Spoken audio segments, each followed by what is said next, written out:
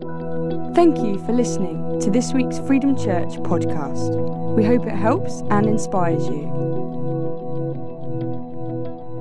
This morning, like Sim said, we're diving into our next topic of well-being. We're looking at God's plan for your well-being. Today's day 8, the start of physical well-being. Isn't it good to know that God has a plan for your well-being? He has a plan for my well-being, for human flourishing in every sphere of life, the complete fulfillment of shalom, as Sim talked about last week. And right now, we're going to spend some time thinking about physical well-being. And it's such a privilege to be able to speak on a topic that I care so much about and that I used to reflect in so much of what I did.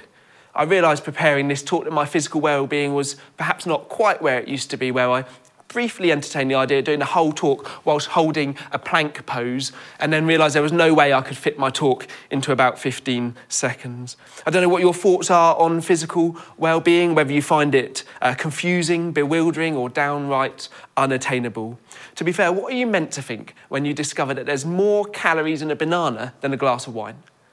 And when you realise that simply owning a healthy eating cookbook and having a gym membership doesn't do any good at all. You actually have to use them. It is confusing. And so as we look at this topic of physical well-being together, I want to start by tackling 2 really big questions. Number 1, what even is physical well-being? And secondly, and probably more importantly, does physical well-being even matter to God? So let me introduce my prop for today, no expense spared. This is the stool of physical well-being. So this is the top of a stool. And thank you, Trevor, for knocking a stool out for me. This represents our physical well-being. And this morning I'm going to talk through the 3 legs that I think our well-being sits upon. But presuming we have physical well-being, then what does it look like? For me, a good enough definition, although I'm always nervous of definitions when there's doctors in the room, but for me, a good enough definition is that a person with a high level of physical well-being is able to participate in all the goodness of life, unhindered by the state of their body. In other words, feeling well and looking well, normal on checks, and psychosocially stable.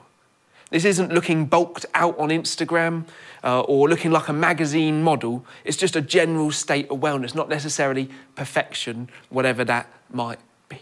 And then question 2, does God even care about our physical well-being? Because if we escape these mortal bodies to float on a cloud for the rest of eternity, does looking after the body really matter? Surely the spiritual supersedes the physical. Well, let's look again at the story of Elijah together. In 1 Kings 19, Elijah is warned that Jezebel is intent on murdering him. And in verse 3, we read this. Elijah was afraid and ran for his life. When he came to Beersheba in Judah, he left his servant there while he himself went a day's journey into the wilderness. He came to a broom bush, sat down under it, and prayed that he might die. I have had enough, Lord, he said. Take my life. I am no better than my ancestors. In other words, Elijah is done. He has literally been running for his life. He's laying down in the hope that God will let him die, burned out. And we don't know if this is physical, mental, and emotional burnout from his encounter with the prophets of Baal, or whether this is the physical burnout of running 100 miles from Jezreel to Beersheba. But we do know what God does next. Then he, Elijah, lay down under the bush and fell asleep. All at once, an angel touched him and said, "Get up and eat." He looked around, and there by his head was some baked bread over hot coals and a jar of water. He ate and drank and then lay down again. The angel of the Lord came back a second time and touched him and said, "Get up and eat, for the journey is too much for you." So he got up and ate and drank. Strengthened by that food, he travelled 40 days and 40 nights until he reached Horeb, the mountain of God. So did God deal with Elijah by making sure he got some prayer ministry? No. Did the angel read the Torah out to encourage him to just keep going? No. Did his left-behind servant suddenly reappear from behind a bush, crack out a guitar, play him some worship tunes to lift his spirits? No. God let him sleep. Then he gently woke him and made him eat freshly baked bread That's got to be a glimpse of heaven. A refreshing glass of water, then he sleeps more, eats more, drinks more, and then, strengthened, he completes what he set out to do. As you'll read tomorrow in your books, Ruth Haley Barton says, God did not waste time trying to deal with him intellectually or even spiritually, because it wouldn't have done any good. He began by dealing with Elijah's physical weariness and depletion. And so that's why I don't buy into the idea that God's not interested in the physical. In Garden City, John Mark Comer says the sacred-secular divide is this erroneous idea that some things are sacred or spiritual and they matter to God, but other things are secular or physical, and by implication they don't matter to God, at least not as much. He goes on to explain that there is no word for spiritual in the Hebrew language, because in the Hebrew worldview, all of life is spiritual, even the physical. And Jesus didn't buy into the sacred versus secular thinking either. To him, life is a seamless, integrated, holistic experience where the sacred is all around us, because everything is spiritual. Yes, God is spirit, but he chose to create a physical universe. And Jesus Christ, Son of God, became a real human with a physical body. He was physically crucified, physically resurrected, and is now at the right hand of God in heaven, ruling and reigning in a glorified, resurrected physical body. And throughout the Gospels, Jesus tends to people's physical well-being through stunning, miraculous interventions in their lives, through re-establishing the principles of Sabbath rest, and by cooking delicious barbecued fish for his tired mates after a tough night's fishing. And other scriptures tell us that God cares for our physical well-being too. In 2 Corinthians chapter 6, we're told to honour God with our bodies, to be good stewards. And 1 Timothy 4, verse 8 says that physical training is of some value for the present life. And I finish labouring this point with these words from Psalm 139, taken from the Message paraphrase. And I love these. It says this: "Oh yes, you shaped me, first inside, then out. You formed me in my mother's womb. I thank you, high God, your breathtaking body and soul. I am marvellously made. I worship in adoration. What a creation. You know me inside and out. You know every bone in my body. You know exactly how I was made bit by bit, how I was sculpted from nothing into something. Like an open book, you watched me grow from conception to birth. All the stages of my life were spread out before you.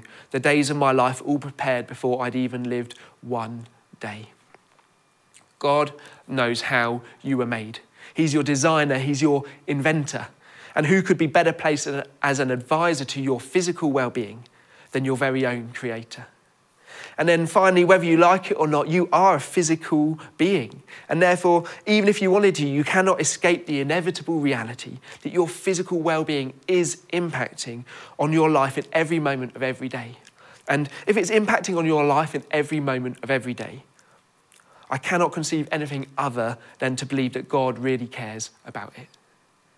So I might have laboured that a little bit. Let's get back to the stool of well-being, physical well-being. God really does care about your physical well-being. And I think our state of physical well-being is balanced on 3 things, which are all important. And the reason it's a stool with 3 legs is very simple, and we'll build the stool in a minute. You've got to get all 3 right. If one leg's broken, no matter how strong you make the other legs, you're still going to fall over. A while ago, I went to an evening lecture presented by a GB athletics coach.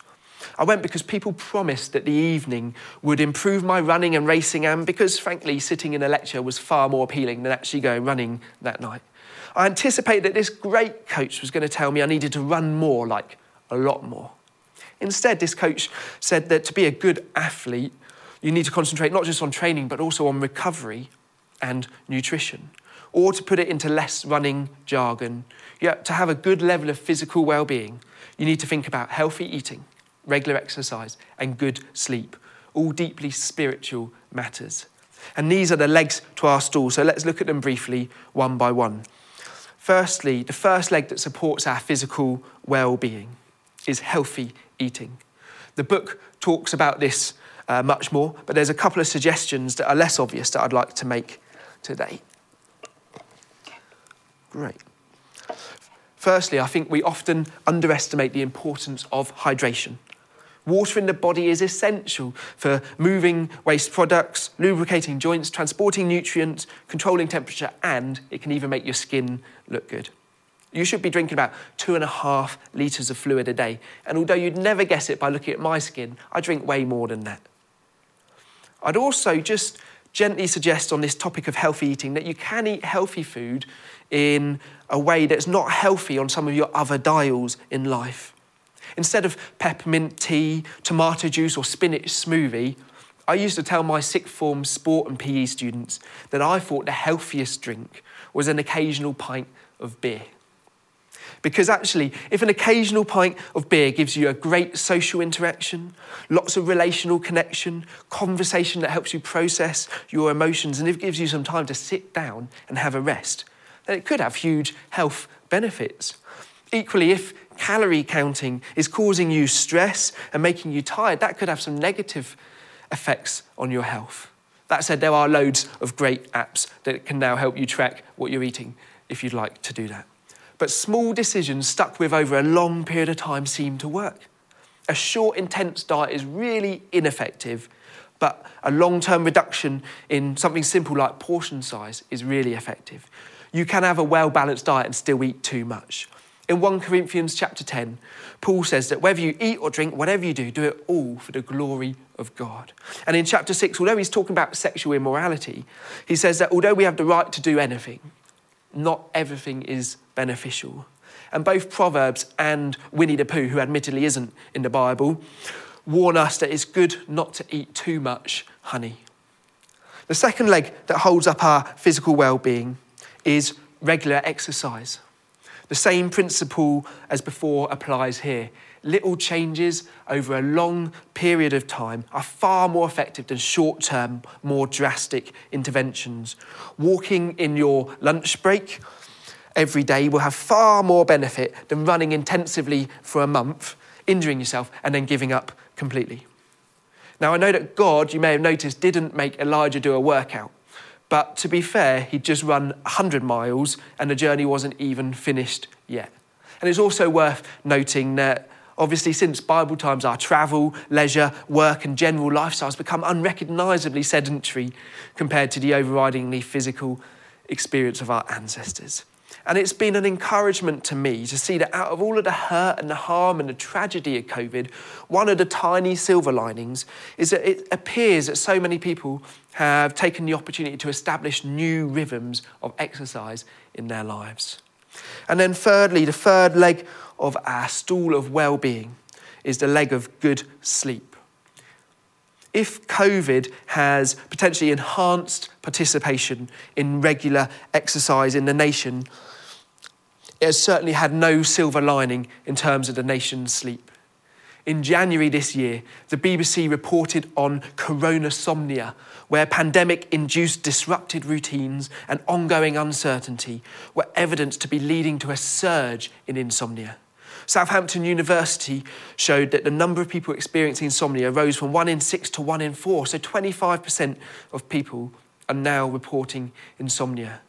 And I've come to this leg last because it's where it gets personal for me. So here's my disclaimer. I'm not an expert. In fact, if you struggle with your sleep sometimes, I'm talking to you today as someone who knows how you feel. The horribly ironic thing is that on Monday night, I had a terrible night's sleep, in part worrying about preparing this talk on the importance of good sleep. So if you want to know some good habits for sleep hygiene and how to deal with being awake in the night, stick with the reading plan this week. But I've recently come to realise there are very few things in life that I do for 7 hours without preparing and planning. And so we should treat the same for sleep. We need to be planning and preparing during the day and especially during the evening for a good night's sleep. Avoiding things like caffeine and late night Netflix, alcoholic drinks, large meals late at night, hot bedrooms and stressful conversations are all things that you can do to enhance your sleep. But right now, as we start thinking about coming into land, I want to speak for a moment specifically to those of you who are watching and are struggling with your sleep.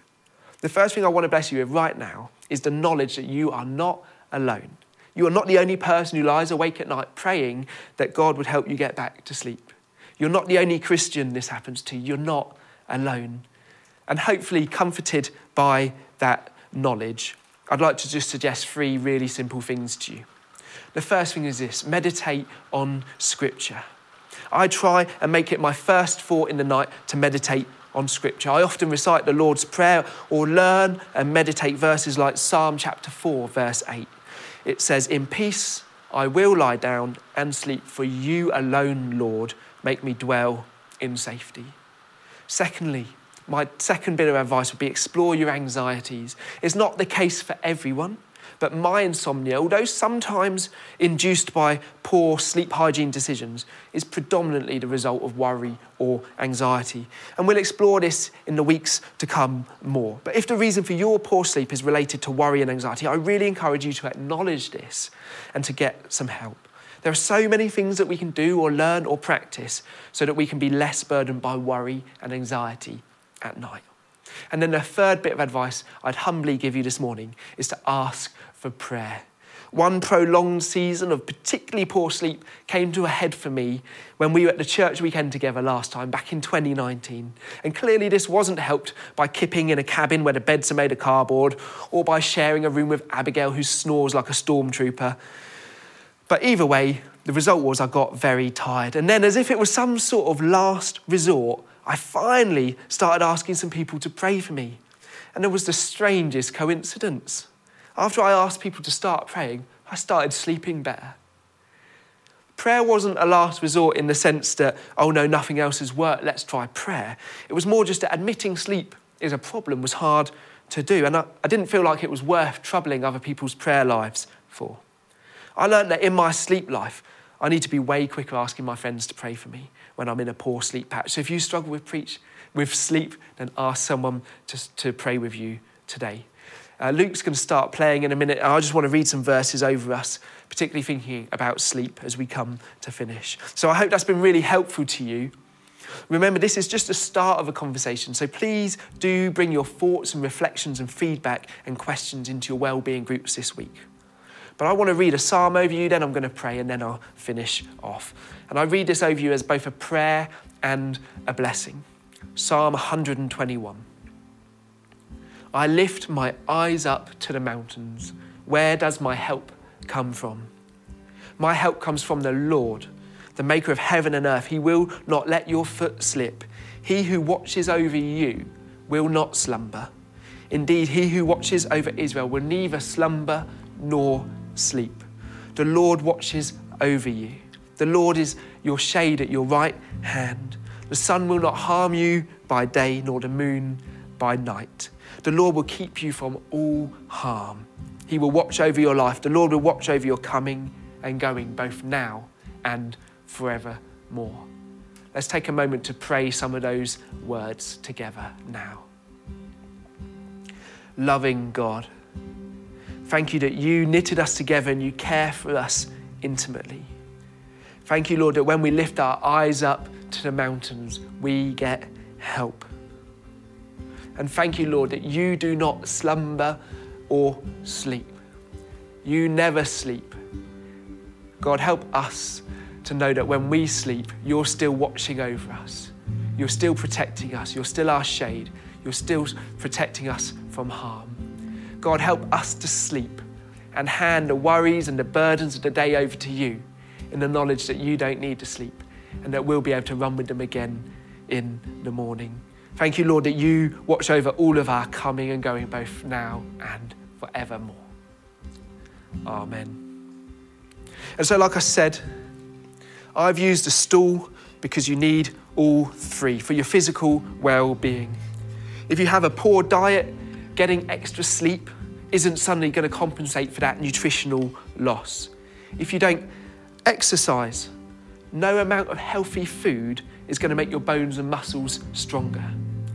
So perhaps in your small groups this week, it might be a good start to spend some time exploring each of these three elements: good sleep, regular exercise, and healthy eating.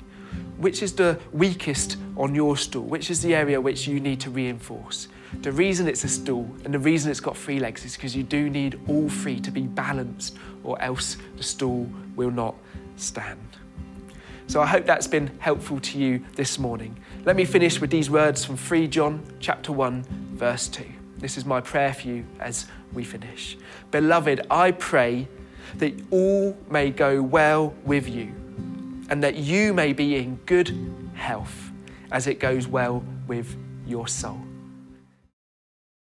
For more information about Freedom Church, please go to www.freedomchurch.uk. Thank you for listening.